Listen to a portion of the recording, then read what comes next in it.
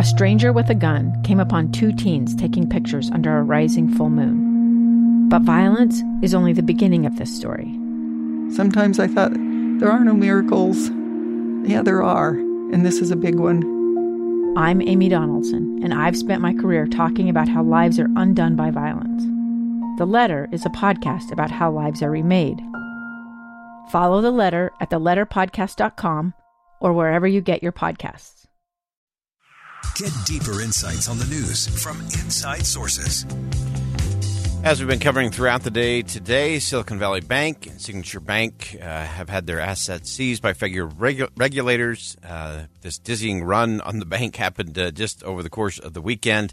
Of course, President Biden announcing some of the steps taken there to ensure those deposit holders would be made whole. He was also very clear to point out that the investors would not. That was they knew the risk in investing, and that's the way capitalism works. So he was trying to really differentiate that between any kind of bailout scenario. We'll see how that continues to play out. And so we're going to dig in and see how we got to this point, and then more importantly, how do we actually move it all forward. And really pleased to have joining us on the show Paul Kupiec, a senior fellow at the American Enterprise Institute, where he focuses on regulation of banking and financial markets. And Paul, really pleased to have you joining us today. And as you look at this, first give us a sense and kind of the background. These banks were not your typical local bank. They were a little specialized. Give us a sense of that first. Yeah, hi, Boyd. Thanks for inviting me on today. So the Silicon Valley Bank is a bank, of course, that has a lot to do with venture capital and tech firms and funding, and their deposits grew enormously since 2020. And a lot of people say a lot of that was due to some of the SPAC issuance that went on. A lot of that money ended up there in the bank. When you got to Signature Bank had a huge growth spurt because of their servicing of cryptocurrency platforms. So they were a conduit to a number of the cryptocurrency trading sites, and grew tremendously there. Now, both of these banks had a huge percentage of their balance sheet funded with uninsured deposits over $250,000, which is the FDIC insurance limit. So they both had specialized business sort of activities. They both grew tremendously in the last few years.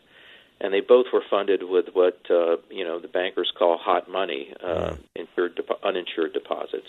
Yeah. And one of the things that makes you scratch your head is why the regulators weren't all on top of this. I mean, I worked for the Federal Reserve Board for decade, and FDIC for a decade, and it's sort of common knowledge in banking that one of the signs of a bank that might get itself into trouble is really fast growth, and businesses that are concentrated in a one area, a single area, and funding with hot money that's likely to run at the first sign of weakness. And so all these descriptions fit both of these banks, and the regulators.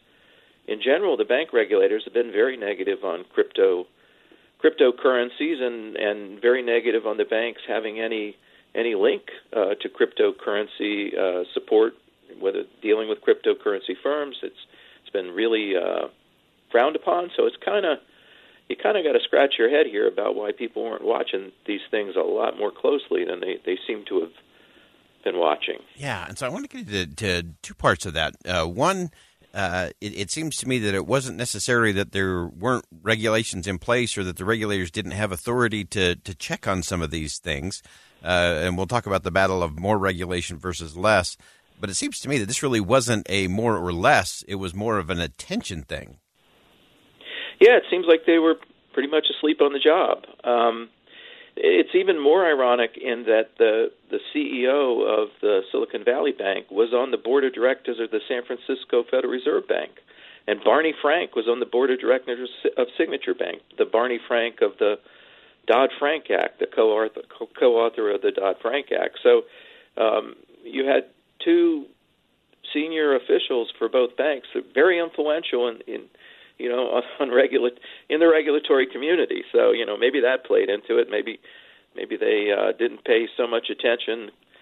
I don't know. It does make you shake your head, since interest rate. I mean, one of the maturity mismatches and where you fund long maturity assets with money that can run very quickly, and interest rate mismatches, which is what the Silicon Bank had in spades. I mean, these are basic things bank examiners are supposed to be looking at all the time, and feeding into their ratings of banks and the kind of things they tell board of directors to fix.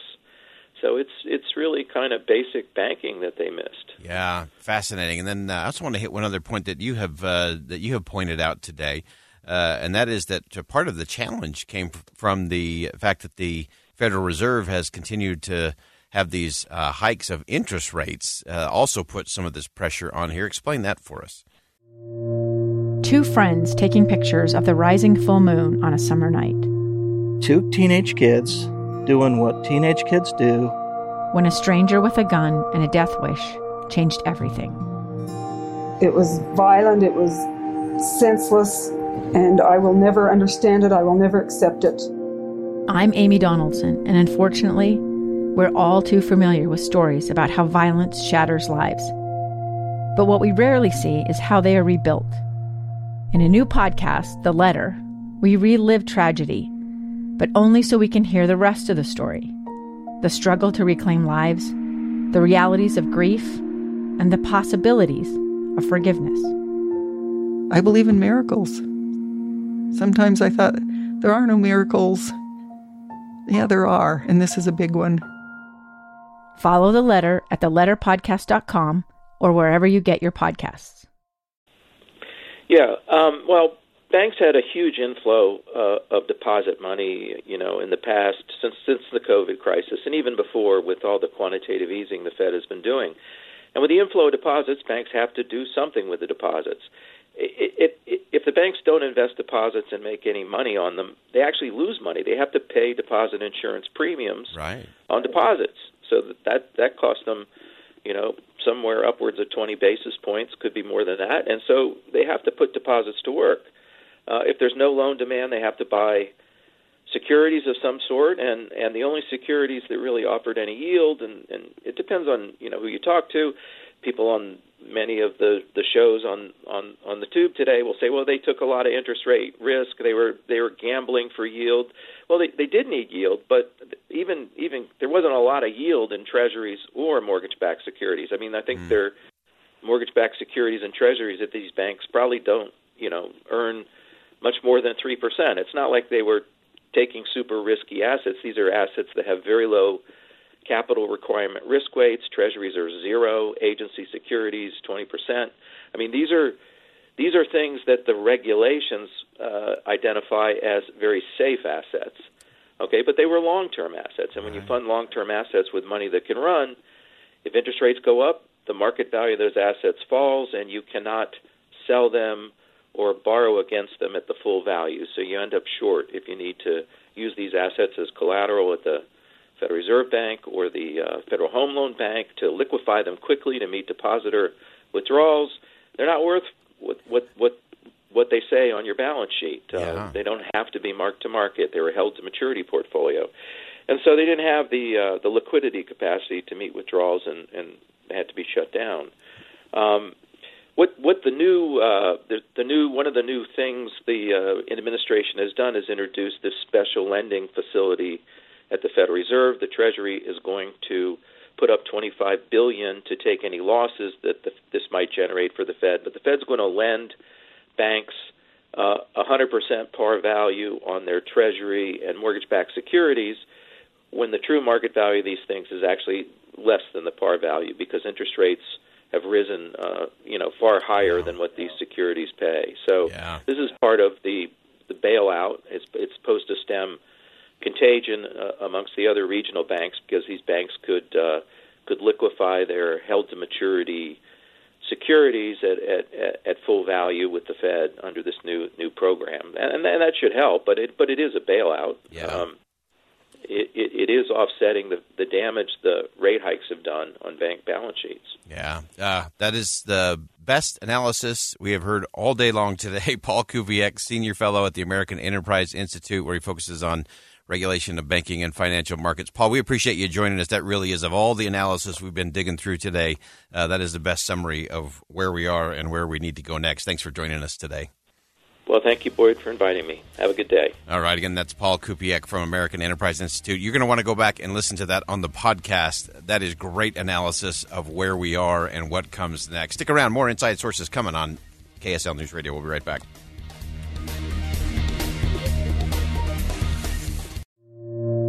Two friends taking pictures of the rising full moon on a summer night. Two teenage kids doing what teenage kids do. When a stranger with a gun and a death wish changed everything. It was violent, it was senseless, and I will never understand it. I will never accept it. I'm Amy Donaldson, and unfortunately, we're all too familiar with stories about how violence shatters lives. But what we rarely see is how they are rebuilt. In a new podcast, The Letter, we relive tragedy, but only so we can hear the rest of the story. The struggle to reclaim lives, the realities of grief, and the possibilities of forgiveness. I believe in miracles. Sometimes I thought, there are no miracles. Yeah, there are, and this is a big one. Follow The Letter at theletterpodcast.com or wherever you get your podcasts.